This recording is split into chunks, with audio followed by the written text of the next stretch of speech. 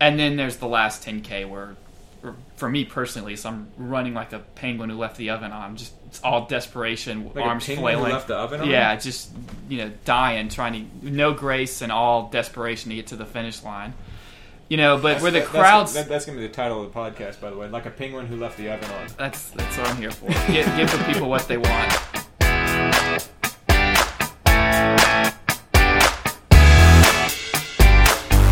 Hello, everybody. Welcome back to the Most Pleasant Exhaustion podcast, brought to you by ITL Coaching and Performance. My name is George Darden. I'm an endurance athlete and coach here in Atlanta, Georgia. Thanks for listening. Today is something a little bit different. It's kind of a combination race report from the Chicago Marathon and an interview with a local runner, Patrick Ollinger, who does a lot of training with ITL Coaching and Performance. He and I got together a little bit earlier today, and we talked about the races that we had at Chicago Marathon. And you'll hear a little bit more about those races throughout the courses of the conversation. He and I trained a lot together. We did a lot of long runs together, and we did a lot of workouts together in the months and the weeks leading up to the Chicago Marathon. And we ultimately had very different experiences there. He's a thoughtful guy. He's been a runner for a while, as you're going to hear him say. And so he came on the podcast and shared a little bit about what he's processing with regards to the race, and as he's continuing to learn from his race and reflect on his race, what he's taken from it. And then, of course, he helps me through the process of processing my race and what I can take away from it. So, without further ado, let's listen to the conversation, the lengthy conversation that I got to have with Patrick Ollinger about the Chicago Marathon. All right, so here we are with my friend and training partner, Patrick Ollinger. Patrick and I ran a lot together, both workouts and long runs over the course of the past year, getting ready for the Chicago Marathon. He had a great race in Chicago, so Patrick, welcome. Thanks, George. Thanks for having me. Tell us a little bit about yourself. I know you ran in college, and you describe yourself as a running nerd, but... Yeah, I would say, for an introduction, I started running when I was in high school. I ran in college, ran mile, 5K, 10K. Then after college, decided to transition to the half marathon and marathon. And for roughly half my life, I've just been kind of an overall running nerd and sports nerd and love talking to people and hearing people's stories about running and about training and what goals they're trying to reach and things of that nature. Right so I'm looking forward to this. Right on, man. I'm glad you're here. So I've told a couple of people that I feel like Patrick and I, before the race, said, hey, a good way to kind of do this race report will be, why don't you come on and we'll both kind of talk about our races, and then it ends up being better because you ended up having a really good race, and I ended up having not so good race, and so it can kind of provide. That was unplanned, by the way. Yeah, thanks for that. I didn't sacrifice my race for the quality of the podcast, definitely, but yeah, it'll kind of make for a point of contrast. So I guess to start by well, and I'll say this too. And my wife and I have joked about this a few times. We were joking about it right before you got here, Patrick. Patrick is a straight up runner. Patrick's a pure runner, which is great. Which I would like to be again. But Patrick doesn't do a lot of cross training and has never dabbled in triathlons and has no desire to. And nope. So I was joking with somebody recently, or talking to somebody recently at a triathlon. They're like, Patrick runs so much. I was like, he's a runner. That's what runners do. They're like, the day after a run, he runs again. Yeah. That's what runners do. But anyway, so kick us off, Patrick. Tell us a little bit about the last year and and all that sort of thing. You did Boston. Yeah, so I would say for the year of 2017, so I ran Boston in the spring, and I ran Chicago, about a week or so ago. And that's the general... And you ran Chicago last year, too. Correct. In 2016, yeah, okay. Correct. And that was a PR. That was a good race for you. Yes. Yeah. And I would say last year was the first year I successfully pulled off the spring marathon followed by fall marathon kind of duo for the year. And I found that's a good cadence to give you 4 or 5 months of build up. Was that Boston, Chicago as well? Yes. Okay. Yeah, so I've done Boston every year since the bombing, or the year after the bombing, I should say. So the real theme for this year was essentially just to become a better, more serious runner again. So I ran in college and was pretty burned out and took off about 4 years or so. And then after a couple of years, I was like, I think I'd like to do this again. I kind of enjoyed it. So the first couple of years, the goal was just to enjoy running again. So my theme was, if I want to run, I'll run. If I don't want to run, guess what? I won't run, and I'll only do the types of runs I enjoy. And that's like 2014, 2015, right around then? Correct. And then this year, I kind of made the decision. I was like, I think I could be pretty good at this again. So let's increase the intensity. Let's kind of take a bit more of an academic, competitive approach, and then we'll see what happens.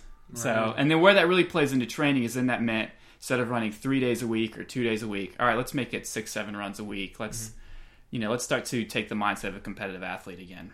And it meant that you started thinking about, okay, how does this run fit into a bigger plan that will ultimately have me peaking at the right time and all that sort of thing too, probably, right? Correct. Yeah, it became much more about, all right, I want to hit this number of long runs. I want to have tempo runs, interval runs. I want to build up my aerobic base. I want to hit these goals, as opposed to just saying, well, I like running at Stone Mountain, so I'll run at Stone Mountain on Fridays because it's fun to run after work. So, yeah, it was a very different. It went from being a recreational runner to being a competitive runner again, and it's been a lot of fun to kind of get back into that mindset. Mm-hmm. And you've had a good year. So you ran Boston back in April, and then was that your fastest Boston? Yes. Okay. Mm-hmm. It wasn't PR, but Boston's not really a PR course, so. Yeah. And it was hot that day too, right? Yeah, it was, I think, 76 at the start. Oh, at the start. Yeah. And yeah, I remember I actually got sunburned during the race. I mean, how many times does that happen where you get sunburned during a marathon race? My goodness. So yeah, I haven't had a race under 70-something degrees in a couple years outside of maybe I think Chicago was high 60s last year, but we'll see. Mm-hmm. So yeah, and kind of like similar to you in a way because you spent most of 2016 just trying to recover from injury and you kind of get back into it. And then after the New York, it seems like that's when you could change your mindset, say, okay, let's be aggressive. Let's see what we can do here. Yeah, totally. Yeah, for me, I finished New York and I met my goal in New York and I said, all right, well, 2017, let's try and run fast. Yeah. And so let's go to Chicago. And I had never run Chicago. And I said, let's go to Chicago. Let's try and run a few minutes faster. Let's try and get that elusive, weird PR for a marathon, and try and do that. And so I set up all of 2017 kind of with that in mind. I started off the year by running shorter races. I picked up my target for the first part of the year was the Marine Corps Historic Half, which is kind of like the half marathon version of the Marine Corps Marathon. And that was in May. And yeah, I ran a lot of shorter things. I ran like a lot of hill repeats, like short, fast, hard hill repeats in the first 6 months of the year and things like that. And workouts around the track, or quarters and 600s and stuff like that. A lot of things at mile pace. And then ran really well in that historic half, and then said, all right, well, now it's time to switch the focus to Chicago. And right as I was switching that focus to Chicago, my old injuries started bothering me. And so it was super frustrating because I felt like my injuries had gotten so much better training for, like, literally while training for New York, my injuries had gotten better. And then they continued to get better all throughout the first half of 2017. And then right as I'm like, all right, here we go. Big push, Chicago, let's go fast, let's get that PR. Then my injuries resurfaced. And they resurfaced fiercely, such that, like, by mid-July, I had to come to the realization that, wow, I got to cut my running all the way back to 3 days a week. And so a lot of cross-training, a lot of cycling, and that sort of thing. So meanwhile, you were on the upswing at that point, right? Yeah. I would say one of the big takeaways for me this training cycle was I could put in the high mileage and recover much quicker than what I remembered from high school and college. Right on. So first of all, I think my last year in college, I was like 21. And so I weighed 117 pounds. I was still, I was a real... And Patrick, for those of you who don't know Patrick is not a short guy. Patrick's taller than I am. What are you, like 6'2"? Yeah, something like that. And where that really came into effect was, honestly, I was still a child in many ways physically. And so the recovery was just never there. We'd go for a 10, 12-mile tempo run in college, and I'd just be dead. And by the end of the year, I would always just feel so beat up and so burned out. And this was the first training cycle where I could hit that, 70 miles a week or so and still feel like a spring chicken. Go home, cut the grass, do whatever yard work I need to do, and just feel fine. And I just think that's the difference between being older and kind of being in your prime physically versus, still being almost adolescent. Yeah. How old are you now? So just turned 30. Just turned 30. That's right. Yeah. You turned 30 last week. Happy birthday, man. I appreciate it. Yeah, you turned 30. The Chicago Marathon was the last weekend in your 20s. That's correct. So I just missed that age group jump, although I'm not sure it would have made a difference in Chicago. There's a lot of fast people there, so yeah, very good. But yeah, and then contrast that with me, I'm 43, which, I mean, I say that out loud, and I'm like, holy crap, I'm more than halfway through the over 40 age group now, the 40 to 44 age group. And yeah, I think that I definitely felt when I was running at age 24 and 25, I definitely felt that stronger, like I was more of an adult. Yes. And so I appreciate what you said about like being the difference between a kid at 21. Yes. Still at 20, I mean, still your senior year in college, you're still kind of a kid. And then at like 23, 24, suddenly I was so much stronger. And I think that was that I was growing up. But then for a variety of reasons, I took all these different paths throughout my 20s and then didn't really come back to solely running until after I was 40, which has been cool actually because, you get to come back as a master and suddenly you get to compete for age group stuff again, which is awesome. But anyway, so Patrick and I did a whole bunch of long runs. I mean, we were doing 2-hour runs in the first half of the year, which was good. I mean, so and we did a lot of 18-mile runs really in the first half of the year. So several months out, and then we started doing all the real marathon specific stuff in the last 12 weeks. And so you said up to like 70 miles a week, and then I got to where I was swimming on Mondays, riding my bike on Tuesdays, doing a hard workout on Tuesdays, then doing a run on Wednesday, and some strength work on Wednesday, ride my bike again on Thursday. On Fridays, when you and I would get together and we a few times did some marathon specific workouts. There were sort of like longer workouts, not as intense, but working on our stamina and that sort of thing. And then Saturday I got to where I was doing 2.5 to 3 hour bike workouts, like hard workouts on Saturday, and then coming back on Sunday, and we did long runs on Sunday. So I got 3 runs a week I was doing was a post strength run on Wednesday, a marathon specific workout on Friday, and a long run on Sunday. And so that was kind of the bare minimum I felt I could do. And then I didn't run any tune-up races either, which in retrospect I think was a big problem because I just didn't have a real clear sense of exactly where I was. And because I just didn't feel like I had the space. But so I had this kind of compromise build. But yours was, I mean, going wild. Yeah, and to kind of contrast our two, the real key to marathon training is consistency, right? I always tell fellow runners, like, we're index investors. You're not penny stock investors. And what I mean by that is that your biggest friend as a runner is time.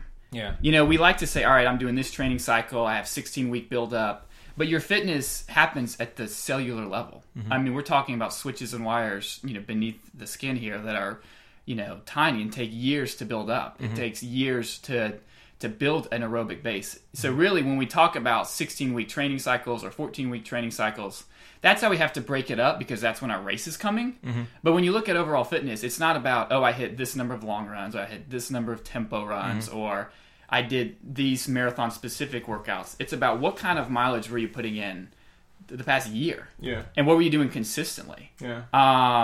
That's where injuries really start to take their toll is if you have 2 years, 2016 and summer 2017, where you're having to run 3 days a week or take off time here or take off time there, that starts to build up and add up. Oh, yeah, totally. I mean, if I think about, I mean, even if I just think about this last few months, if I think about the last 6 months, if I had been, well, let's say if I was totally 100% healthy and totally 100% runner, I would be running 6 to 8 times a week. Yeah. All right. And then if I was sort of as healthy as I could be, or as healthy as I was in the last few weeks there ahead of New York, I'd be running 5 times a week. Instead, I was running 3 times a week. And so, if you take the last 15 weeks, I missed at least 2 runs. So that's 30 runs. Just 30 straight up runs, just gone.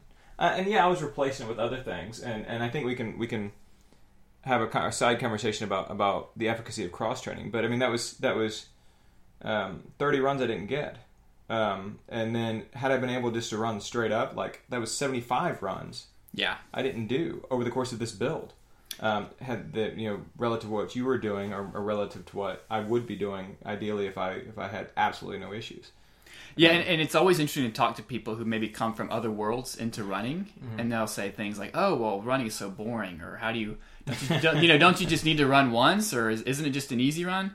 They don't realize there's actually so much that goes into it. You have to build up your aerobic base. That's why you have the long, slow runs. You have to build up kind of your glycogen storage and your ability to burn fat and fuel efficiently. You have to build up your lactic threshold. You have to build up your ability to, run quickly for sustained effort. And so you got to hit a lot of buckets. I would even argue you really can't hit all of the buckets at once. So even when you're just running. I totally agree with you on that. And that's something that I talked about on the podcast a couple of podcasts ago. That really the only day that you hit all of those buckets, to use the word that you use, the only day that you draw on all those things is on race day. Right. And that should be the only day that you do. But pretty much every other thing that you do, every other training session you have, you're hitting one of them or two of them. Today you're working on your running economy and your stamina. The next day you're working on your lactate threshold and your endurance. The next day you're working on your aerobic capacity, whatever it happens to be. It's very rare. The only time you ever hit on all of them is on race day. And I think that's something I think that a lot of people have a hard time wrapping their mind around, because they want to essentially, I need to get ready for a marathon, so I need to run long and hard every day. Right. Or at least every week, and no, that's not how it actually works. You don't use all of those buckets. You don't use all of those systems for every single run. Use them all on race day, and that's it. And where it also comes into play is when you're an experienced runner too. This is just basic physiology, but when you introduce a new stimulus, you see quick improvement, right? Yeah. Then your body adapts, and you no longer see the same improvement from the same stimulus. You have to kind of change it up a bit. So one approach I've always taken. Just in training in general is, well, first of all, I'm just a believer that you can't hit them all, as you said, as we've kind of discussed. So you got to focus, all right, what area is there the lowest hanging fruit? Yeah. Is it my tempo threshold? Is it my long run? Is it my, aerobic endurance? What is it that is really kind of holding me back, in relation to the other buckets? So at the start of each year, I'll usually say, all right, what are one or two areas I want to focus on this training cycle? And what's something new I can incorporate into training to build up that area. Did you do that this year? Yes. What did you decide? So this is a bit of a different one. I really wanted to increase the explosiveness in my stride, and really wanted to increase the ability to generate a lot of power in my stride quickly. Yeah. Now you may say, or some folks may say, well, why would you do that in a marathon? Because you're not looking to explode out of the gates unless you're crazy. Which I didn't do, by the way. I think that would be kind of awesome, though. Yeah, maybe that's Boston. Maybe I'll dress as Elvis and just take off for the first half mile. So at New York, I've told you this before. I think at New York, I happened to be like right on the starting line of the Green Corral, and there were definitely people who exploded off of that line. That's fantastic. and who knows where they ultimately finished the race? It was behind me somewhere, but they definitely took off that first 100 yards, and they were waving off the side of the bridge and everything, and so yeah, maybe that had been their goal for the year as well, that work on their explosive speed. But anyway, keep going. Yeah. So and the reason I wanted to do that is I ran a 5K on the track a couple weeks before Boston, just by myself, just drove to Lakeside. I was like, well, we'll see what happens, and I could just kind of tell like this is an area that's ready to pop. Okay. I can make minimal changes and see a significant improvement. Yeah. So I started just incorporating weight training. We have a weight room in the place I work, which is nice because you can just sign up and, go downstairs for 20 minutes. Sign up. Yeah. And then for free. It's kind of nice. So I started doing that. And that's side note on that. Patrick is in typical runner fashion, and runners are very much traditionally this way. Patrick has told me many times about how much he hates lifting weights. Yes. So for him to actually say, hey, I'm going to go lift weights, that's kind of a big deal. Anyway, keep going. Let me tell you also why I hate lifting weights. Remember how I said I weighed 117 in college or whatever? Say, I know why. So we actually had to share the weight room with the football team, and I can't remember if it was volleyball or softball, but man... Like, you go on the bench press, and it's just like, let me just take off all of these weights. It's so embarrassing. Oh, yeah, and then the softball players would come over and add 4 plates to it, and then do that as their warm-up. Oh, yeah, no, totally. I think very much the weight room, it's this sort of self-perpetuating thing. The weight room for runners is a place of embarrassment. Yeah, very much so. Yeah, and so still, I mean, like I said on one of the other podcasts, I literally will be in the LA Fitness lifting weights and looking around, and even more so probably certainly more so than anybody's doing to me. Nobody's looking at me being like, oh, look at that little weak guy. Nobody's doing that. Yeah, like this is not what people do when they're at the gym. But I am literally looking at other people.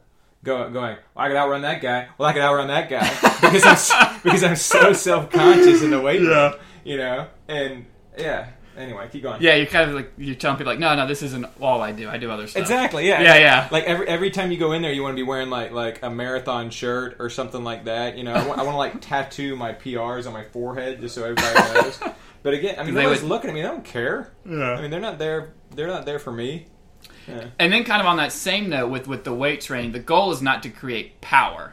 It's to create kind of that bit more of explosiveness. So you're really not wanting to put much weight on there. You're never maxing out. You want your bar speed to remain high. Mm-hmm. So, I mean, it's a lot of things like, all right, if it's the bar and 2 5-pound weights on the end, then so be it. You know? Which it might be. Yeah. Not for anyone in this room, of course, but, you know. Oh, yeah, no. So to increase the explosiveness, I incorporated weight training. I started rowing crew. Because that's easy. I mean, that's 10 minutes of 2-minute warm-up, 3 or 4 500-meter repeats, 2-minute cool down. Yep. Yeah, okay. So, I mean, that is as efficient as a workout as you can have. I had a short indoor rowing career. Really? Yeah, I actually did an ergata, an indoor rowing race at Georgia Tech one time. Now, how'd it go for you? I was in the lightweight division. That's a big surprise. Yeah, I know. So if you're under 165 pounds, you can be in the lightweight division. And I think I finished like third to last in the lightweight division. So I don't even know. So all right, there's my sign. Yeah. But no, rowing I think is a great thing. And I didn't realize you had been doing that, so that's good to know. It was just something fun to try. Kind of when I get back to earlier, I feel like every training cycle, I want to try 2 or 3 new things. Yeah. One of them is going to be a flaming disaster, and I'm going to realize, this is why I never did this before. Not just a disaster. But then 1 or 2 things are going to work out, and I'll say, okay, well, maybe I won't do it this way every time, but at least give me some new ideas for the future. Yeah. I mean, and to kind of sidetrack it, but that's the beauty of being an adult runner. Yeah, I agree. If something goes wrong in the 2017 Chicago Marathon, for example. They have the 2018. Yeah, the 2018 Chicago Marathon. Yeah, no, I totally agree with you on that. Now, the one caveat I will put to that, I remember my first year out of college, or my second year out of college, and like thinking about that very thing. Mm-hmm. Because in college, when you're a runner, you're like, okay, the ACC Championships is coming up, and you only get 4 chances to do it. And your freshman, sophomore years really don't count because you kind of suck. Yeah. And so your junior year and senior, you really get 2 chances. Yes. That's it. And they won't run. And I remember coming out and being like, well, if I can do this race this year, I'll do it next year. Hey. Yeah. Now, the one caveat to that I will say is I have started feeling a little bit more pressure lately as I've gotten older. So as I've gotten older, I've started to feel more like, okay, I still want to do this while I can still compete for the win or compete, or something else like that. And so I have started feeling a little bit of that pressure again. And I'm trying to, actually this week, literally, I've been trying to wind that down a little bit. I think one of the reasons why I underperformed on race day is because I had too much pressure on myself. But we'll talk more about that in a minute. Okay. So what else about your... And then last but not least, with the increasing explosiveness, was hill repeats. Yeah. And once again, a lot of people ask me, well, why would you do hill repeats? You're running Chicago. Mm-hmm. But it's because you're not really training to run hills. Mm-hmm. Training to run hills is not like learning how to throw a ball, where it's technique. Right. It's not like swimming. Right. It's really about what physiological changes do you have, or what physiology do you have? Are you ability to generate a lot of force quickly to power your way up the hill over and over again? Right.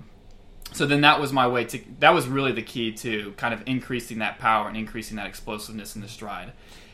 And the reason you want that in general in the marathon is the easier it is for your legs to create power, then the easier it is to run at a certain pace. Right. Now that's obviously overgeneralizing it, but that's kind of the general theory there. Well, yeah, it's going to increase your economy. It's going to make you a more efficient runner. But then also, and this is something that I've thought about too. I mean, I wonder whether I spend more time processing. If I would have had a really good race in Chicago, would I spend as much time thinking about it as I've thought about it the last week since I had not such a great race? And one of the many, many things I've thought about over the course of the last week is the idea of your marathon race pace feeling easy. Yeah. And so, I mean, there's a lot of workouts you can do, if you do like mile repeats at 5K to 10K pace, that trains certain systems, certain buckets, but at the same time, it also makes your race pace, your marathon pace, feel easy. Mm-hmm. And I think that was one thing that on race day I didn't quite have. My marathon pace never felt easy. Or my goal marathon pace never felt easy. But even in the workouts that you and I did together when we were running marathon pace, it never felt easy enough. That pace didn't feel relaxed enough. Mm-hmm. And I don't know if that's because the workouts I did or just because I flat wasn't running enough. But anyway. And when did you start to see that? Or when did that start to, like, when did that antenna raise? During the race? Or just, did it ever pop up during training where you were thinking, this is not as easy as it should be? So during training, it's so hard to say because accumulated fatigue is such a huge deal. Yeah. And so, but yeah, there was definitely a few times during training when I was like, that was marathon pace and it felt a little bit hard. But see, that's where test races and tune-up races can be so worthwhile. Yeah. Like I needed a tune-up race. I needed to go in there, do a drop taper, and get in a racing situation and run really hard in order to get a true indication of what I was capable of doing. Mm-hmm. Because you can derive what you're capable of doing from your workouts, but like I said before, there's something magical about strapping a number on. I mean, you're able to do things that's like, where did that come from? Mm-hmm. And I never wanted to give up the training. And also, in fairness to myself, there weren't a whole lot of races. No, there was like one or two. Yeah, I mean, in one of which was like a quarter mile long. We found out in the middle of the race. Which you won. Yeah, the Craft Classic. Yeah, so the Craft Classic Half Marathon, which Patrick won, and where he set a PR on a course, despite the fact that it was a quarter mile long. It was like that was the only half marathon in not just the Atlanta area, but like in the Atlanta metropolitan. I mean, in the southern region of the United States, mm-hmm. Yeah. Within 4 to 8 weeks prior to this. I mean, I've already been looking at ones before Boston next year, and there's so many more races, half marathons and 10Ks and that sort of thing in February, March mm-hmm. of next year that I'm excited about running, and that I will certainly run. So yeah, I never got into a test race, and so I never totally was able to have a great deal of confidence in my goal pace. And also, in fairness, and this is something I think we lose sight of as marathoners, just endurance athletes in general, the marathon is not an easy distance. No. And we almost forget this sometimes when we talk when all of our friends are like, oh yeah, I'm doing the Ironman, and then I'm doing the marathon, and right. I'm doing this and that, and I go for 20-mile long runs for 2 months, Right. The marathon is still king. I mean, in so many ways, when you're running a marathon, you're almost like a lion tamer. And if, that sucker's not going to have it today, you might want to step out of the cage and just, I live totally to tell agree. another day because, I mean, the human body just wasn't made to run that far. Yeah, I was talking to somebody recently, a fan, not a triathlete, but a fan of triathletes. I was talking to her about half Ironmans versus marathons, mm-hmm. and I said something to the effect of, well, a marathon is much harder on your body than a half Ironman. And she looked at me like I was insane because a half Ironman takes longer, mm-hmm. And it does. But the stress on your body in a marathon is so much higher than it is in a half Ironman, and that's not to take anything away from a half Ironman. Those are difficult long races, but the amount that your body gets beaten up, if you are truly racing a marathon, is profound.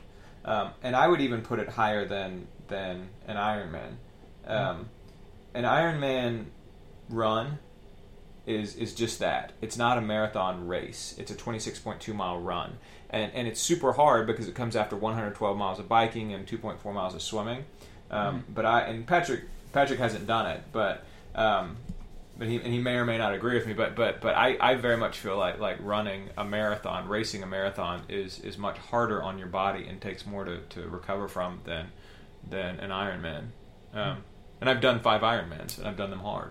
So, but anyway, by all means, if you disagree with me, and respond on the Facebook page or send me an email or something like that, and we'll talk about you in the next one. But at George Darden, yeah, don't blame Patrick for the opinions expressed by George Darden or George Darden's alone. Yeah. But yeah. So anyway, now how many marathons is this for you? That's the funny thing about it. I was talking to somebody in the elevator at Chicago, and they were like, "Well, how long have you been a runner?" I was like, "I've been a runner for 25 years." They're like, "Oh, so you've done a lot of these?" And I was like, "No." This is only my 5th standalone marathon. Okay. And so I've done five Ironmans, and now I've done five marathons. I did one that I literally jumped in, the Marine Corps Marathon, when I was in my first year out of college, and that's still my dang PR, which is just so annoying to me. And then a few years later, somebody says, "Hey," when I was living in New England, "Hey, you should try and run the Boston Marathon."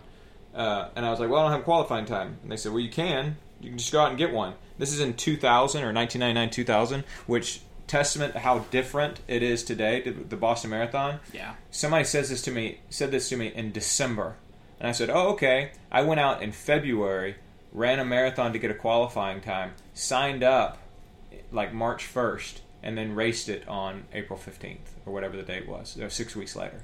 And so that was marathon number 2, number 3, and then New York last year was number 4, and then this Chicago was number 5. All right, so let me ask you, how comfortable do you feel towing the line of a marathon? And what I mean by that is, when you obviously were a very competitive runner in high school and college. By the time, at least, I would say your junior, senior year in high school, I'm sure you towed the starting line of the state meet, and you're like, okay, I know what I'm in for. Right. I know it's going to hurt. I know how it's going to hurt. I know what can possibly come up, but I got this. Yeah, no, that's a good question. I feel like it's so I think there's a general way to answer that, and then there's a very specific way to answer that. The general way is to say that when I'm standing on the starting line of a marathon, generally speaking, like last year in New York, I felt fairly confident. I mean, and it's like any other race in the sense that if you've trained well and you've raced well and you've prepared and you're healthy and everything else, you can stand there and you can feel pretty confident. Standing on the starting line at Chicago, I didn't feel super confident. Yeah. And that was in part, I mean, that was sort of everything. That was in part because I hadn't run that tune-up race. I didn't have that confidence. I knew my training had been compromised, or at least had been different. That I'd relied so much more heavily on cycling, and I had some good workouts. You and I had some good workouts together, but I wasn't totally certain of what I was capable of. And then my last 2 weeks before the marathon, I had gotten a stomach virus. I had a little bit of a cold that day on race day, and then like the night before, I hadn't really slept all that well. And then the morning of, like something was wrong with my body. I went to the bathroom over and over and over again. And we were standing on the starting line. I had already gone to the bathroom 3 times, and I had to go again. And I was like, something's not right. And I'm not going to go too much into the details of that because this is a family show. But entertainment value is really high there. That's right. But I had to stop at the 10K point and use the bathroom again. Yeah. 4 times that morning I had to use the bathroom, and not like just a little bit, but I mean taking advantage of the facilities. So something was clearly wrong with me that day. So compromised build, bad taper, bad day. Yeah. Yeah. I'm sensing a pattern here. Yeah. And so you put all those together, and what happens? Well, you miss your goal by 15%. And so yeah, that ended up, that was too much to overcome for me, which is frustrating, but kind of it happens. Yesterday was Kona. Jan Frodeno, who have you seen anything from Kona? I know it exists, and I know Chris Nasser's going. After that, what a great answer. I mean, Babe Ruth could have won yesterday. Well, Babe Ruth did not win. A guy named Patrick Lang won. It's a good name. So yeah, and Patrick Lang actually was brilliant. Patrick Lang set the run course record last year. So a great runner, and then got off the bike like 10th or something, and literally was not even in the conversation until the halfway point of the run. And people, and suddenly they were like, "Hey, Patrick Lang is moving up pretty well," and then he ends up setting a course record, like for the whole race, not just for the run course.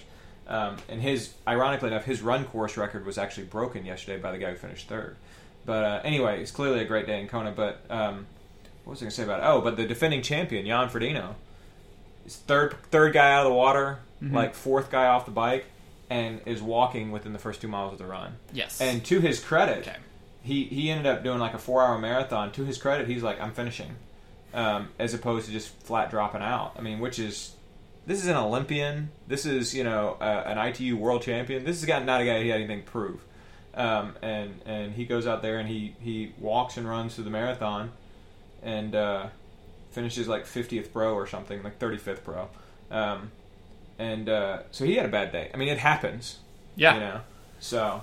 And that's one big difference between training for a 5K or 10K, the kind of training you do with like high school, college, etc., where you're on the track, and marathon running. So like just kind of give people some perspective, if you kind of have that background of running in high school, college, etc., a lot of the workouts are, all right, we know you want to run, we'll just say 10 flat in the 2 mile. Mm-hmm. So we're going to do 16 400s at exactly that pace. Mm-hmm. So 75s. Not 76, not 74, but 75. Mm-hmm. And you just clock away those 400s over and over and over again. It is just ingrained in your system. And there's very little variability in the races, right? Like a bad race there is like a 10-10 instead of a 10 flat. Right. No one really just blows up in that race. But a marathon, there's so many more things that can go wrong. Because in a 5K or so, you have like 1 or 2 inhibitors, right, that could go wrong. You could, have your aerobic capacity not quite be where it needs to be. But with those longer marathons, I mean, anything can go wrong. You can nail the glycogen storage. You can do great, with your goos, with your rest, with your taper, and then you get a blister or a cramp or have something like that go wrong. Mm-hmm. So all of that is to kind of say, to your point, it can happen to anybody. And it has happened to even the best. I mean, was it Shailene Flanagan in the Los Angeles Marathon about a year ago? No, it was during the trials. The trials, yes. Yeah, which was in Los Angeles. Okay, there we go. Yeah, Shailene Flanagan definitely struggled that day, but she was able to gather it together and still qualify, barely. Mm-hmm. And then she regrouped and ran well in the Olympics. Yeah, no, you're totally right. And it's yeah, you mentioned the difference between like a 5K and having a bad race in a 5K and a bad race in a marathon. So I missed my goal by, and I was just doing the on the calculator here, I missed my goal by 13%. If you're looking to run a 16-minute 5K and you miss your goal by 13%, you miss it by 2 minutes. Now, 2 minutes in a 5K is like a different area code. Don't get me wrong. I mean, so that's a big difference there. But you're talking about, okay, you're gonna have to struggle and hang on for an extra 2 minutes, and you're still gonna be pretty much recovered within 2 or 3 days entirely. Whereas I went out and ran today. And I'm still hurting, and my quads are still banged up, and I'm still like, oh god, this does not feel good. And I didn't have a good race, and so it's kind of, I mean, the name of this podcast is The Most Pleasant Exhaustion, and that's the reference to Emil Zatopek talking about the finish line at the 1952 Helsinki Marathon, where he won his third gold medal of those games, and they said, "How you feeling?" He says, "I was exhausted, but it's the most pleasant exhaustion I've ever felt." And I love that idea that you're exhausted, but there's so much pride and so much happiness and so much satisfaction in that, and like whatever I feel, and I felt certainly at the end of the race, and I'm still kind of feeling the remnants of now. It's not the opposite of that, because you're still exhausted. But it's just like the most pleasant part is not there. Yeah, so it's a lot more exhausting and a lot less pleasant. Yeah, and instead, and it's not like it's not like they get replaced by just flatness. They get replaced by their inverse. And so rather than pride in what you've just accomplished, you're embarrassed, and then rather than satisfaction, you're frustrated. And so it's really, and you're still exhausted. And it still takes you a month to recover, and so yeah, it's super frustrating to have a bad marathon. Yeah, and that's something to talk about too, because I mean we've all had them. Yeah, I mean there are two, and we'll have them again. But how do you recover from a bad marathon? Because in so many ways it's so heartbreaking. I mean it almost feels like a breakup or something, because you have this dream, you have this vision, this passion project, and the end is so final. Yeah, I mean it's not like other sports where, all right, if your football team has a bad game week 1, all right, we're gonna get back at it. We have next Sunday, next Saturday. Right. Marathon, it's like, well, I guess I'll run another one in 6 more months. So and even then that's a quick turnaround, and that's after another dozen or so long runs. Yeah, no, totally. I mean, you blow it in your 5K, like something happens in your 5K. You wait a week and you run another one the following weekend. Yeah, and then you hit your goal. Yeah, I mean, and so yeah, I like what you say about, okay, I guess I'll try another one in 6 months. Yeah. I mean, and so you do. there's such a higher degree of processing that goes on at the end because you kind of you can't help but try and figure it out, you know. And now, what are some things you've done this week maybe that have helped you out? Okay, so and I'm not going to talk too much about this, but my wife within about 2 hours of the race started saying, okay. And she was an endurance athlete herself. She's an accomplished endurance athlete. Yeah, and certainly understands training for a goal and everything else. And so, and doing the big stuff. She gets that more than me. And so she also recognizes how important all this is. That, you know, whenever people talk about like, oh, running's your hobby. Well, yeah, but it's right. There's, you know, it's more than just a side thing. But anyway, it's a little bit like when I had a doctor ask me if I exercise. I'm like, well, okay, that's not quite. Yeah. It's like, yeah, I exercise. Yeah, a little. Yeah, I do some water aerobics. But there's something about it that's more fundamental to who you are, who we are, than just kind of, oh yeah, I run some. And so she recognizes that. So within a couple of hours, she started encouraging me to say, okay, why don't you think about doing some sort of bounce back? Why don't you think about picking some other goal 4 or 6 weeks out? And trying to cash in on this fitness that you built, and all this work that you did in a more satisfying way, and so I'm still kind of considering that, and so this week I actually did more active recovery than I normally would do. I normally would just be like, all right, I'm taking 6 days off completely, not doing anything, and trying to sleep as late as I can, and eating all the garbage I possibly can find, and I still have been not eating very well this week. But I've done more active recovery. I swam, I rode my bike a couple of times, and then I went running today. And so I'm still kind of trying to consider it. But like I said, one of the things. So speaking of takeaways, I'm not going to talk about it all that much because I do think that there was a fairly high degree of pressure that I put on myself for this race, and that was largely because I made my goals fairly public, and if I bounce back, or if I do a bounce back race, I want it to. It's kind of like a rebound relationship, that you had back in the day, where whoever the rebound relationship is.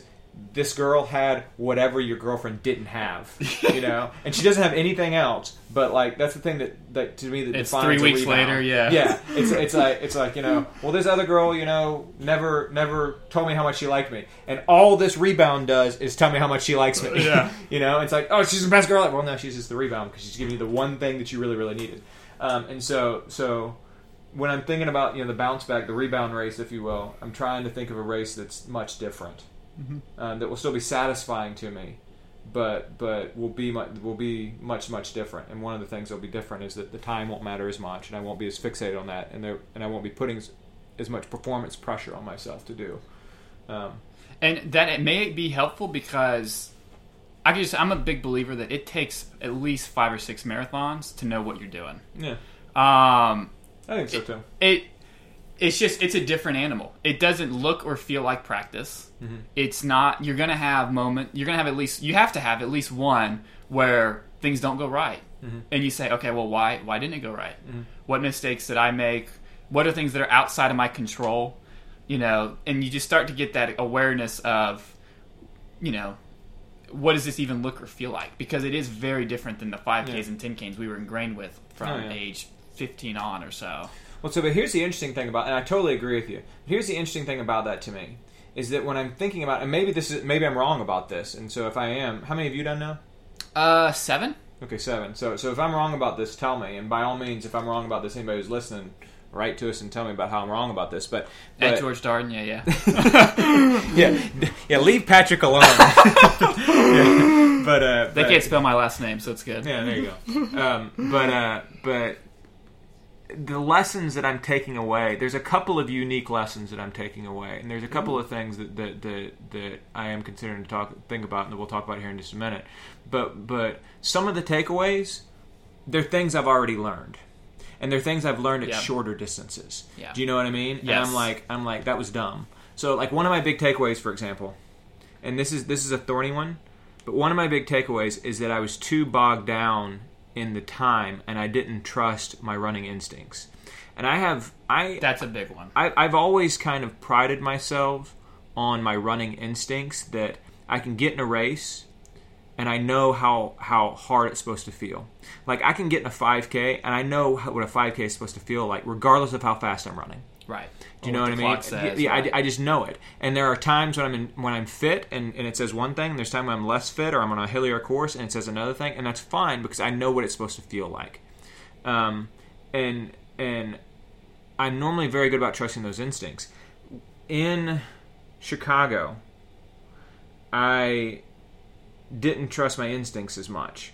We held back in that first 5K the way that everything says that you're supposed to, and the way that I advised a lot of people to do, because there's such big crowds and there's so much hype there when you're still in the loop.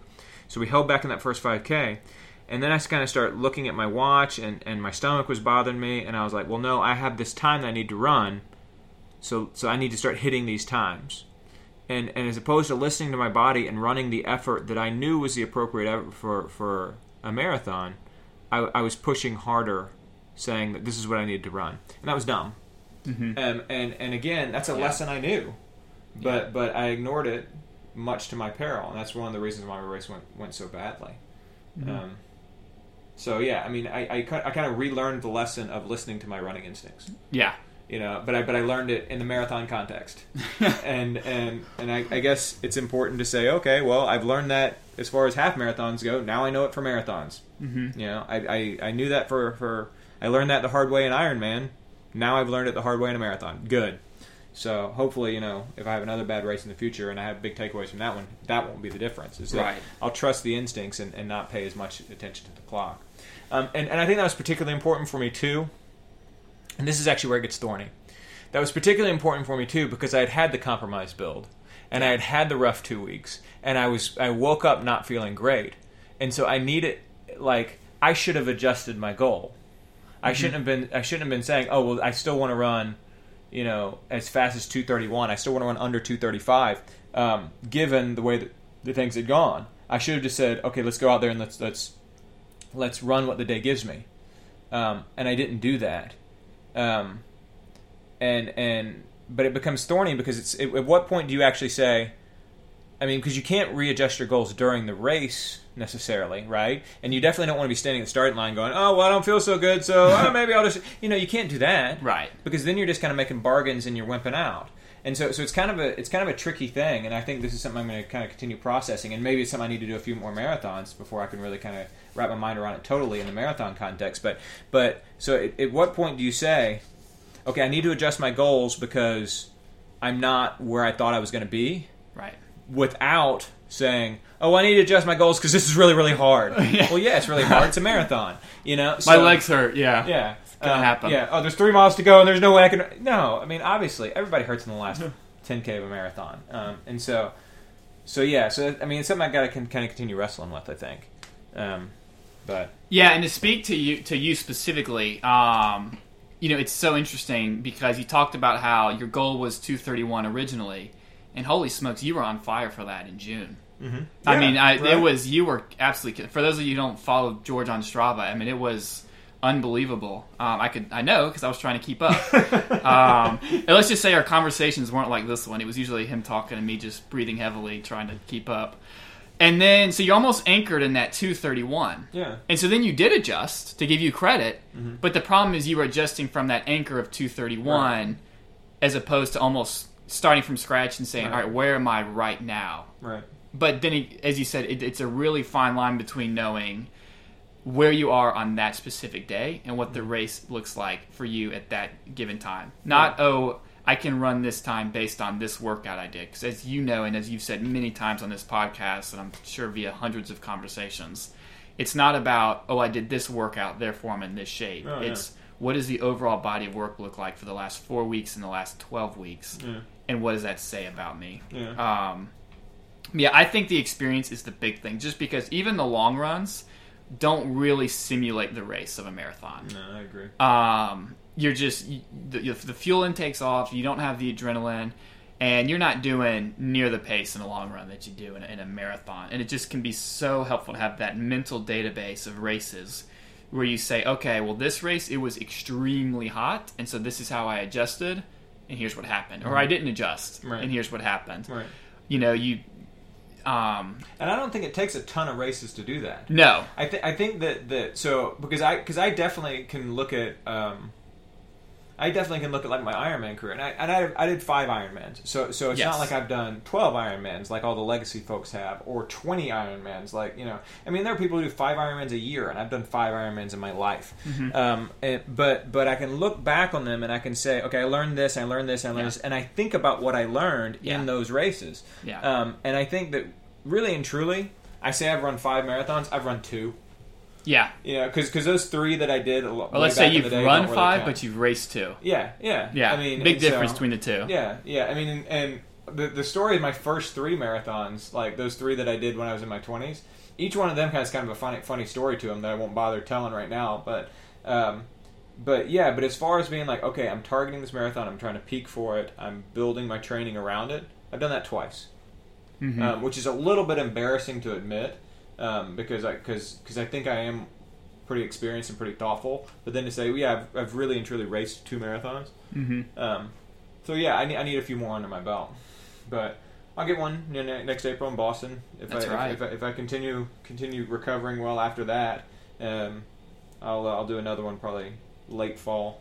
I was talking to somebody this morning about that, but yeah. So let's talk about, so speaking of taking things from your marathons, there's a couple other things I want to talk about. So you just mentioned simulating and training your running. And I know that when you and I were trading email prior to this, and we're like, okay, what are we going to talk about? Let's talk about these various things. One thing that you said you want to talk about was Eliud Kipchoge's training journal. Yes, the Michael Jordan of marathon running. For those of you who aren't familiar. I need to order my Eliud Kipchoge poster to go in my pain cave alongside my pictures of Mo Farah and Emil Zatopek and Steve Prefontaine, and Meb Keflezighi.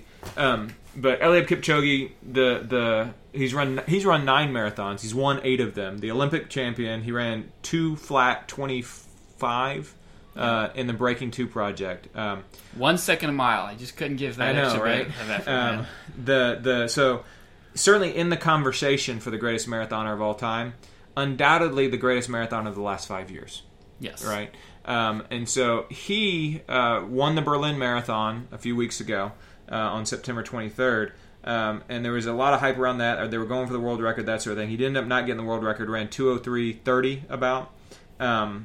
And 2:03:30 is just stunning. Again, about 30 seconds or so off the official world record, which was also set in Berlin a few years ago, by Dennis Cometto, who was at Chicago, who's in our race, who didn't really run all that well. But anyway, he had a bad race. See, bad races happen. Yeah, it's a theme among good coaches. Yeah. But wait a minute, I didn't run so well. Let me take that back. But anyway, so Eliud Kipchoge. There was a guy who trained with him and was around him and has basically published a pamphlet, about a 35-page pamphlet about Kipchoge's training. And included in it are the last 5 weeks, or 5 of the last 6 weeks, leading up to the Berlin Marathon. Yep. And so we got to see what it is that this brilliant marathoner does. And several things stood out about it. And I'm going to let Patrick talk about it here in just a minute, things that stood out to him. But a few things specifically stood out, and then a couple of his particular workouts. One is that he ran up and down hills a whole lot, despite the fact that he was training for a flat marathon. There you go. 2, he ran off-road all the time, in like rainy, messy, nasty stuff. And so he was constantly running on soft surfaces, constantly running up and down hills. And I'll pause for 1 second. That's a big deal to me. Me too. And so many times I feel like folks are like, well, it's cold, it's raining, it's what that could happen on race day. You got to do what you got to do. Oh, yeah. And your whole goal with training is to insert a stimulus that your body will respond to. Mm-hmm. It will respond to a long, hard run in the cold rain just as much as it will. Absolutely. In nice, perfect weather. You can't wait for the perfect day because, back to our original discussion, you only get one marathon. Yeah. So, well, my wife and I have joked that like when you have a bad run or you have a miserable run or something like that, you finish it, it's like, okay, your body doesn't know the difference. Yeah. And we could quibble about whether your body actually does know the difference, and it might know it a little bit, but one way or another, you finish the workout and it's there. It's in your system. But then the other thing that stood out, and I think this is probably something Patrick wants to talk about, there were 2 kind of prevailing workouts that he had. One was short repeats that were fast. Yep. At like 5K pace or better. And he's a guy who spent some time on the track and was in the Olympics in the 5,000 meters and 10,000 meters. And so he has a background in the shorter races like most marathoners do. And like both of us do. And so he had a lot of like short, fast things. And then he had these multiple runs where he ran 40K, so 25 miles, not at marathon intensity, but fast. Not even at half marathon intensity. Right. Well, obviously not half marathon intensity, but fast. Right. Almost like a tempo effort. Yeah. But at the marathon, yeah, so sort of a steady effort, if you will. Now, to be fair, he ran them at about 5:20 pace, which is like 2:20 marathon pace, which, you know, that's pretty incredible. But you're talking about a guy who can run 2:03. And so he's essentially running, these sort of like long, hard runs of 25 miles. Yeah. And he did like a few of them. He did like 2 or 3 of them in that last 5 or 6 weeks. And so clearly, there's this balance between this super short fast stuff and this really long super marathon specific stuff, which I just thought was kind of interesting. Yeah. Yeah. And what do you think? I think it gets back to the point where the goal is not so much to have this progression, but it's to say, all right, what physiological response do we want to initiate with this workout? Right? It's like with the short, fast stuff, he clearly wanted to put in a high volume of speed work and build up his aerobic capacity, right? And build up his ability to run quickly at a sustained effort for a long period of time. And to make marathon pace feel easy. Right, from a mental place, but also from a physical place. Right, because it's almost like increasing his top speed allows then that 80% effort to be much higher, indirectly. Right. And then second, and this is always the big one for me, is those long, sustained, hard efforts. Those are the hardest physiologically and mentally, too. Because those are the runs where you're halfway through thinking, I could stop right now and still be kind of proud of myself. Because, which is kind of like a marathon, right? Yeah. This is not a bad time, not a bad workout, but then you keep going anyways. So that to me was two of the things that were very interesting that he did training-wise. Yeah. Because, like I said, there wasn't a progression. It wasn't, a 5, 10, 15 kind of, broken up into nice, easy chunks. It was very much, all right, when we are going to practice speed, we're going to move very fast. Yeah. All right, when we're going to practice distance, we're going to run very far. Right. There was no in between. Yeah. No, and I thought that was very interesting too. Now we should sprinkle in a word of caution here to say that we don't know what his training looked like in the 15 weeks leading up to that. Yeah. And we should also say this is one of the greatest all-time marathoners. And so you shouldn't just download his training to you. Like neither Patrick or I are suggesting that you should go out tomorrow and do 25K at, 15 seconds per mile or 30 seconds per mile slower than your marathon pace. We're not suggesting that. But it is kind of striking that that's what he does. And definitely kind of fuels some of my reflections for things I want to try and do as we start, as we recover and then reload for Boston. For example, one thing I will not be incorporating into my training schedule is he had no taper. Yeah. That was crazy to me. Yeah. If there was one thing I do well as a runner, it's taper. Long runs, speed workout, but taper, that's one thing I do very well. Which is interesting. Yeah. Yeah. Because I felt like I did what you did, and it was in part out of necessity because I was so injured. That I tapered much more sharply and much more aggressively for this race, and it might have been too much.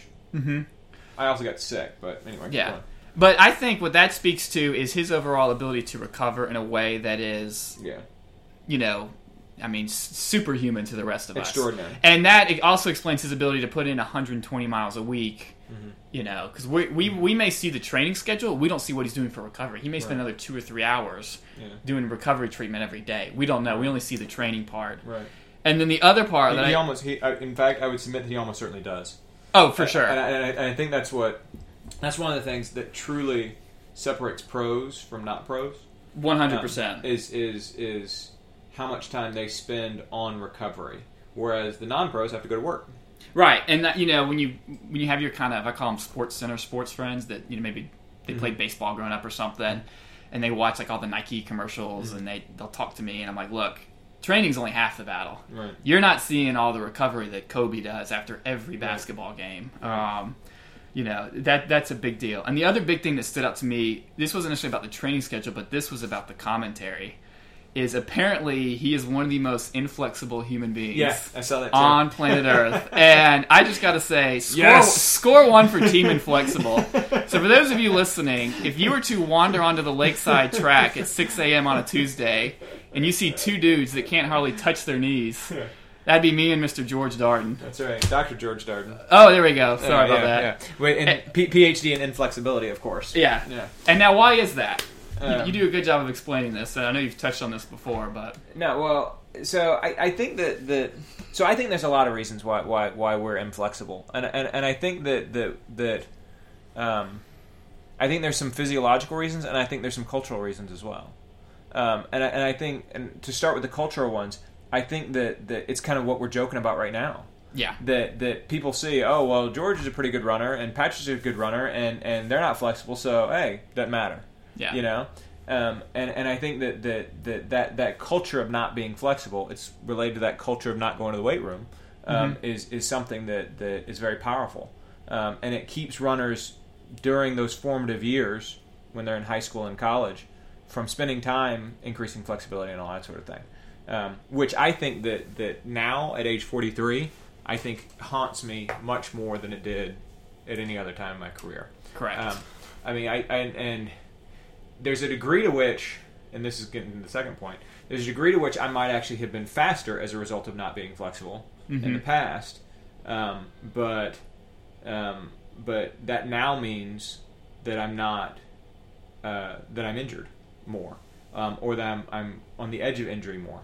And so I can't help but wonder, okay, so I had these really good PRs from when I was in my 20s, my early 20s, and now at age 43, I'm taping it together. And so would it be worth it to have maybe slightly slower PRs, but still be able to run healthy now at age 40? I don't know. And that's not a question that can be answered. Yeah, I would answer it differently at age 23 as I would answer it at age 43. But anyway. But then the other thing, of course, is that muscles and tendons and all that sort of thing are like rubber bands. And if they're tight, if there's more tension in them, they can contract more powerfully. And there's a lot of research on particularly explosive things like high jump and things like that being less flexible means that you are able to contract more powerfully. Yep. And therefore go farther and faster and higher. So there might be a time in my life where, because my soleus was so tight, that meant that my push off with my foot was more powerful, and that meant that I was able to run faster. Yeah. Now, and it also meant you had more endurance, because then you almost absorbed more of that impact once you hit the ground and shot it right back up the muscle. Exactly. Yeah. Whereas now that tight soleus is something that I'm that's pulling on my Achilles and compromise my goal for Chicago. So I don't know. I mean, Eliud Kipchoge, super inflexible, even more inflexible than I am. Like, literally, there's a picture of him like putting his foot on a chair, and like putting his foot on a chair, that was a test of his flexibility. Yeah. And the chair was like a foot off the ground. Exactly. I mean, it was not a high chair or anything. Bar stool. Yeah. I mean, so. Whereas, if I put my leg on a table, simply getting my leg onto the table, that is the stretch. Like, forget about like bending over and touching putting my face on my knee or any of that garbage. That's just painful to think about. No, whereas he's literally putting his foot on a chair, like a low chair, a stool, and that's a stretch to him. Yeah, I mean, Ron Clark, all-time great distance runner from Australia. Back in the day, he was a contemporary of Emil Zatopek, who evidently I'm trying to bring up Emil Zatopek as many times as I can during this particular podcast. But he once said, the only time I ever got injured is when I stretched. so He's probably said that while smoking a cigar too. So I know, right? Clearly, like, our next podcast is going to be about stretching and flexibility, because I imagine that if anybody has made it past the hour point with us here, they're probably going to be asking us about that. But anyway, George Darden, not Patrick Hollander. Yeah. That's OLLINDER. Yeah. So here's one other thing I want to make sure we talked about. Okay. And this is something that I was talking about with an athlete that I coach who ran at Berlin, and had a rough race. And then I was talking about it with Caitlin Burris, who you know, and she had a really good race at Berlin. Yeah, she crushed it in Berlin. Yeah. 20-minute PR. Can you imagine? How awesome would that be? Gosh. Anyway, Hey, you did the inverse. Yeah. Cosmically, that my 20 minutes had to go somewhere, so everybody went to Caitlin. Thanks. Appreciate it, Caitlin. Enjoy your new PR. Anyway, it's like Garfield used to say: when you lose weight, it goes out into the ether somewhere and has to land somewhere, and so it lands on somebody else. Yeah, there it is. So that 20 minutes that I gave up, somebody had to take it. There you go, Caitlin. Congrats on your PR. Anyway, but I was talking to her about it, and we were talking about the crowds. And so Chris, the athlete that I coached, that said that he had a hard time, he had a little bit of a snafu at the start, and ended up starting in a crowd that was slower than he was.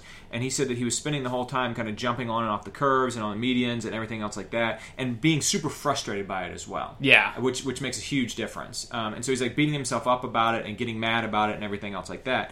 And by the time he got to 18 miles, he was just done. Yeah. And he really struggled for that last 8 miles because he said, in his own words, he said he'd been playing Frogger for 18 miles. And yeah, that would be super hard. And he and I both kind of laughed about, for those of you who run the Peachtree Road Race, you can't run a PR or try to run a PR in the 10K starting in Corral T in the Peachtree Road Race. You just can't. There's so many people out there, and they're walking and they're blocking the whole road and everything else like that. And that's great. I love the Peachtree Road Race. But if you're going to PR, you have to be up front. And so, anyway, I've thought a lot this week, and particularly the last few days, about the role of the crowds. And not only the crowds that are cheering, but the crowds of the race. And so, if you were to take it down like to its most basic element, or the biggest inverse, okay, well, if you put me on a track and I run 105 laps solo on a track with my stopwatch, that's not an ideal racing situation either. Right. But is it possible that Chicago, maybe something going on is that maybe there were just too many people, and maybe having that many people messes up your focus or messes up your head or something like that. I was running with Troop Kirkus this morning, and Troop actually said, nothing new on race day. He and I were talking a little bit about this. He said, nothing new on race day. He said, you train by yourself all year long, and then you go out and you run with hundreds of other people with these screaming fans and everything. Yeah. I hadn't thought about it in terms of nothing new on race day, and I'm kind of thinking out loud about it right now, but it's like, yeah, you're right. And so that's totally foreign. So up until this week, and this is what I'm getting at, and I want to hear what you have to say about it. Up until this week, I had always thought about the bigger the crowds, the more people to run with, the better you're going to be. Yeah. I'd always thought about it in those terms. And I got to do my training with you, and I was better off having somebody else to train with than not having anybody to train with, and it pushed me to higher levels, and it made me go faster, it made me stronger. I'm starting to wonder now, is there a breaking point of that? Is there a point at which there's too many people and it's actually going to compromise your race? Now, obviously it did for Chris in Berlin because he was dodging people and getting mad and all that sort of thing. But for me, would I have been better off in a race with fewer people, maybe a few people, but fewer people, and not trying to keep up with certain groups and not beating myself up when people were just rolling past me by the dozen for the last half of the race? Yeah. Would I have been potentially better off in a smaller race? What do you think? So a couple things. So it's funny you use the word crowds because I think it breaks down into two parts. There's the crowd of the spectators, then there's the crowd you're running with. So we'll start with the spectators. So one, I think that, to use a different example, the crowd at Boston, I think, is one of the big reasons why people blow up. Because for those of you who've never done it, it's like running through a rock concert for 26 straight miles. And by the end, your ears are almost so blown out, you don't even notice that. And that's kind of where you need people to cheer and come on, buddy, you're almost there, that kind of a thing. But people get so excited in the pageantry, they almost just take off because they have all of this adrenaline. And even if you run a slower pace, your heart rate's still high. So I do think that is a thing. And in Chicago, it's almost the inverse. The first 13 miles, you got people cheering like crazy as you're running up and down like Michigan Avenue.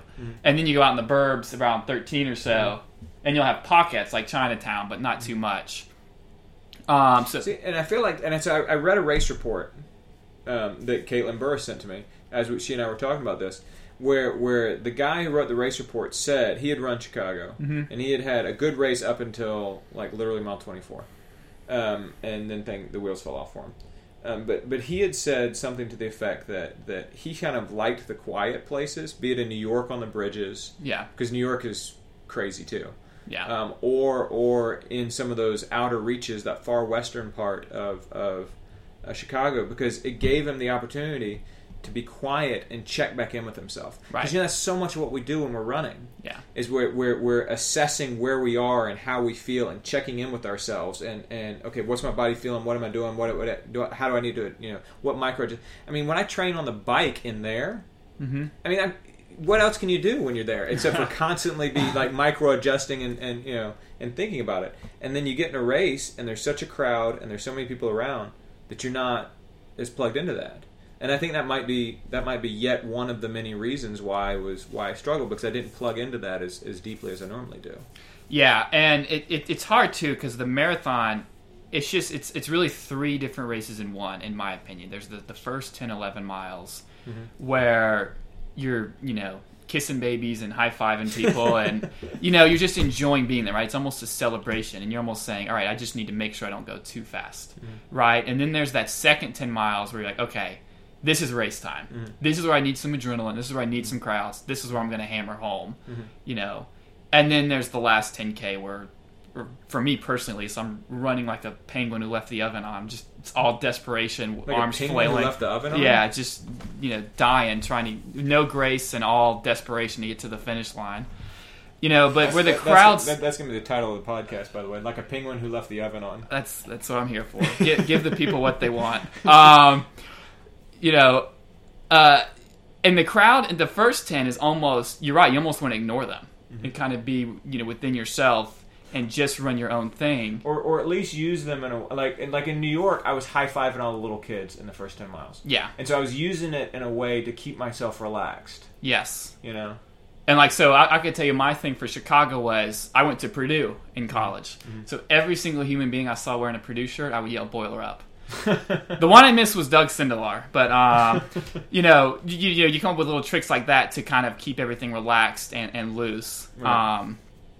But then when it comes to the crowds, like with the people you're running with, so I really feel it's a little bit like if you meet somebody and they're like, "Oh, I have 1,000 friends on Facebook." Well, good for you, buddy. Like, no one really has 1,000 friends. You're not racing with 40,000, 30,000 people, however many people are in Chicago. What you really need is just a group where you're like, I don't know what's going on with the rest of these people, but this group, we're going to stick together, we're going to run together. And that tends to be when I have the best races, when I have a running partner to run with, when I meet somebody at the starting line, as I've told you that story, and we say, all right, well, we're going to do this pace, and we kind of formulated a group of 5 or 6, and we kind of could lean on each other throughout the race to kind of, play off the crowd, ignore the crowd, etc. So I really think I'm a big believer that running with somebody, racing with somebody in a marathon is actually very helpful. And it's not about, there's this many people in this race, there's that many people, there's not many people. It's more about, do you have that close, I shouldn't even say close-knit group, because like I said, some you just meet at the starting line. But do you have that bond, kind of that internal bond where you're like, we're going to stick together, and if this person is at this pace, I'm going to stick with them, or I'm not going to go too fast, and we're going to do this together until... Yeah. And that's very much always the way I've thought about it. Yeah. And I guess like as I'm continuing to think about it as we're talking about it here, maybe like the group was just another complicating factor amidst what the overall problem for me was, and that was trying to run faster than I was capable of running on that day. Is that so I ended up getting in with a group, but the group was too fast, and the group was running what I wanted to be running. Yeah. When what my goal was too fast, and so and I think it accentuates the problem because the first time when I was really and truly said, okay, I'm screwed, was around mile 8 or 9 when that group pulled away from me, and I wasn't in a terrible place at that point, but I was just clearly I was not able to keep up with that group without running really hard. Yeah. And they pulled away from me, and then a couple miles later I see my family and I stop. And I kissed my sons and ended up getting the great photo that I posted on Facebook. That's like the one tangible takeaway from the race is that we got this great photo of me kissing one of my sons. I don't know which one. One of them. Now I have heard folks say that when they saw that picture on Facebook, they knew you were in trouble. Yeah. Somebody texted me and told me that. They were like, "Yeah, if George is stopping in the middle of the race, he might not be having a good race." and then you came by me about a mile after that, right there around the halfway mark, and just totally stole all my energy and ran away from me like I was sitting still. But it accentuated the problem, not you running away from me, but just the fact that so I got in with the wrong group. I let them influence me to run too fast, and then of course, as I'm falling apart, just the massive sea of humanity. I mean, I was probably passed by 400 people in the second half of the race. That hurts. I mean, and I'm glad those people had great races, but yeah, that's definitely it's a different sort of feeling, and it changes your mindset a lot when you're getting passed by people by the score, and you're not passing anybody, and you have no response. There's nothing there, and that also, we talked about wanting to increase kind of that explosiveness, that speed. Yeah. Part of that is to be able to say, all right, I'm going to kind of surge here and do this or that. Which and that was one of my priorities throughout the course of this year, and I do feel as if I got better at that throughout the course of the year. Yeah, I'd agree with that. But my general ability to be able to do that is compromised by my age, and by my top end speed, which is also a product of my age. But anyway. Now, once things were starting to, let's say, not look good around 8 or 9, what were some strategies you took, to try to mitigate? So at that point, I did truly modify my goals at that point. But at that point, the horses left the barn. Right. And so at that point, I did say, okay, this had been my goal, and so I knocked a minute off of my per 5K goal. And so, okay, let's try and keep it here, and let's try and do this, and we'll keep it under 2:45. And then between about 25K and 30K, so between about 15 and 18 is really where, like, I went to a dark place mentally, and just because I was slowing down, and right around there, right around 15 miles is where I hit like training pace. If that makes sense. Yeah. And so at that point I was now 50 seconds, 45 to 50 seconds slower than my goal pace had originally been, and I'm running the pace that I normally would probably run on just like a regular training run. Yeah. And of course, again, people just rolling past me, and that's when I really kind of had a pity party. And then right around 30K is where I said, all right, suck it up. Let's try and run the best race you still can. Let's try and still get under 250. Mm-hmm. And I kind of pulled it back and got about 15 seconds per mile back and kept on doing it. And then around mile 24, and this is for reasons I don't totally understand yet. Around mile 24, I just kind of really seized up, and the last 2 miles were really, really, really slow. Mm-hmm. And I was on the verge of cramping and everything else. I don't know if that's because of the heat. That's when it really started getting hotter. Mm-hmm. I don't know if that's because I was really trained for about a 2.5 hour race, and at that point it was about 2 hours and 40. I mean, so I don't know if I was just right there, because I was. That had been one of my training mantras since I was having to do so much cross training. Was okay, I'm getting ready for a 2.5 hour race. Yeah. And I'm just getting as fit as I possibly can to do something hard for 2.5 hours. Yeah. And so I don't know if I actually really kind of hit that goal, and by the time I got to 240, I was done. That could be it. I'm not sure. The heat, by the way, it was an issue. For the vast majority of people who ran that race, it was an issue. Mm-hmm. I think that I started to feel it in the last couple miles, but for anybody who finished after 10:30, so it was an issue because it eventually got pretty hot. Yeah, and that would be a 3-hour marathon. That would be a 3-hour marathon out of the first wave. Right, and I remember looking at results, and after the top 150 or so, that's when you notice like these are slower than the same spot in previous years. Yeah. So yeah, it did ultimately get pretty hot there. It was definitely in the mid 70s by the time I finished, and it was only went up about 4 or 5 more degrees after that. But I mean that's hot. Yeah, that's super hot. So yeah, that's kind of when I knew. I didn't know how bad it was going to get. Yeah, I mean, in retrospect, you almost down throttled to where you should have started, maybe, and so then that wasn't quite enough to make up for that. I mean, who knows? Right. As we said before, the marathon is just a different animal, and no, I mean, you never really know. That's the hard part. Is there's so much uncertainty. Oh yeah. Well, any it's kind of weird. Like every time I've had a bad race. You think about it and you're like, oh, I wish I could go back in time, and you almost kind of really sort of wish you could actually go back in time and do it again. And I've thought several times I would have been so much better off just running with you, and just say I'm going to let Patrick set the pace. I've been running all my workouts with him. He'll probably lead me in the last 10K, and that's fine. But I would have been much better off setting out to run right about 240, 241, which is what you ran. And as opposed to setting out to run under 235, at the very least, I would have held it together probably better in that last 10K. It's also worth mentioning here, for anybody who's made it this long with us, right about the time that I started to fall apart, I was running along, and we turned the corner onto Michigan Avenue, and there was this guy kind of standing there with like one other person, and he goes, and I look at him, and I look away, and I look back again, because I realized it was Rahm Emanuel. Really? The mayor of Chicago, the former chief of staff of President Obama. Yeah. And I kind of did a double take, and he goes, "Good job, keep going." And I was like, "Yes, sir." You almost want to stop and shake his hand. Exactly. Yeah, I might as well take a picture. Yeah. If I would have stopped, things would have I probably wouldn't have been able to start again at that point. But yeah, I thought that was kind of funny. I was like, of all the Chicago-y things to happen during the Chicago Marathon, I get to actually see Rahm Emanuel. The only thing would have been better if he would have cussed at me, which would have been kind of fun.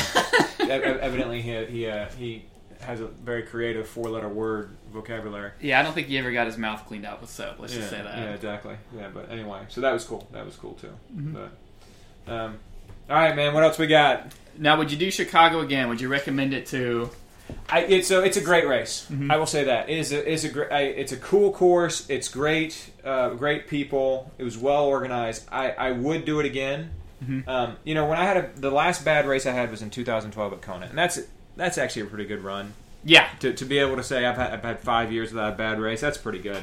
And I've said this before: if you're a third base coach and you make it all year without somebody being thrown out at home, you're not aggressive enough on the base path. Yeah. I mean, same with you. You're gunning for PR, or not PRs, but you're gunning for very fast times. Yeah.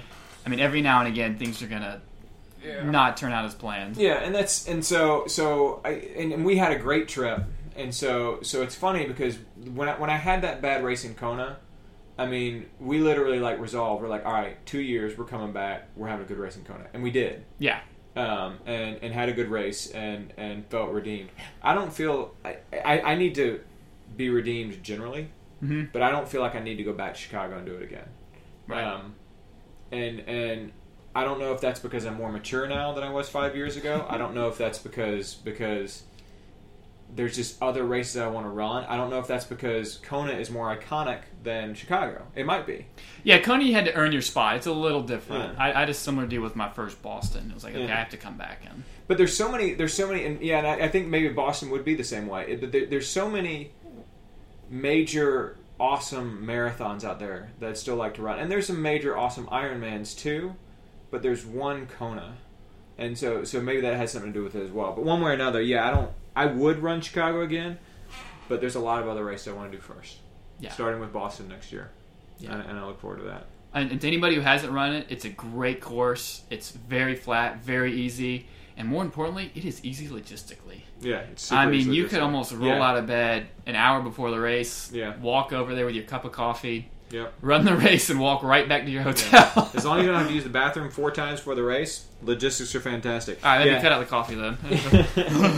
But yeah, Patrick I had texted you and And I said, what time do you want to meet? And you said something like, yeah, I'll meet you over there at 6:30. And in my head, I was like, 6:30? The crowd closes at 7:20. The race starts at 7:30. That's going to be cutting it to... And no, it was fine.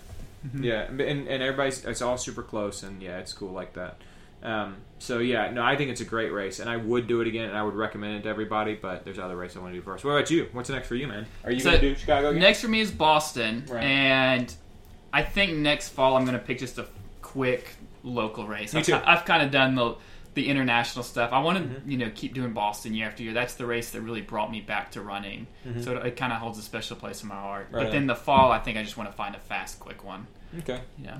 Yeah, we've talked about, my wife and I resolved 2016, 2017, 2018, we're going to make one big trip to a race. So 16 was New York, 17 was Chicago, 18 will be Boston. And then if I recover well from Boston and I'm not like holding it together injury-wise going into Boston or anything like that, I'd like to do a late fall marathon, but it'll be something closer. It'll be like the Chickamauga Battlefield Marathon or that's one I had in mind. Or Seven Bridges up in Chattanooga, which is today, as a matter of fact. And so yeah, experience some of these great regional, and maybe it'll put to the test my question about crowd size.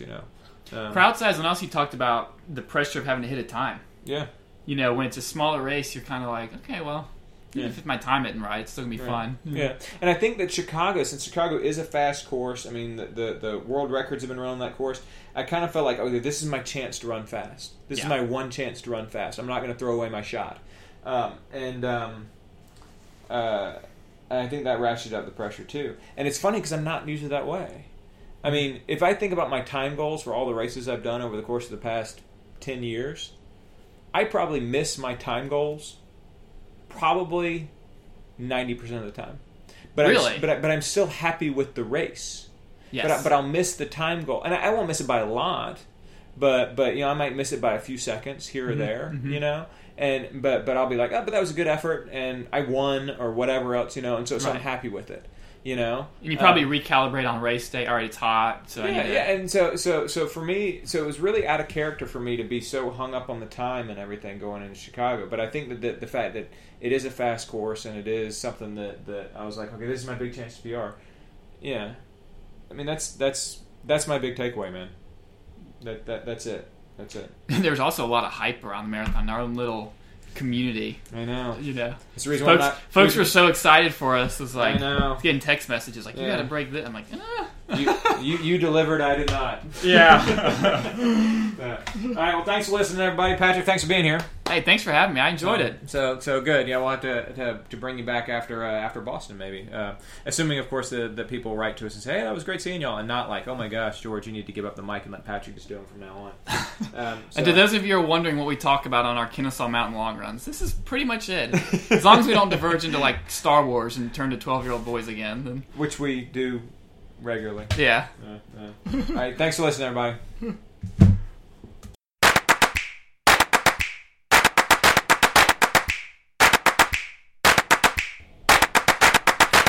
And there you have our latest episode. Combination interview and race report. I hope you enjoyed it. Please continue to interact with us on the Facebook page.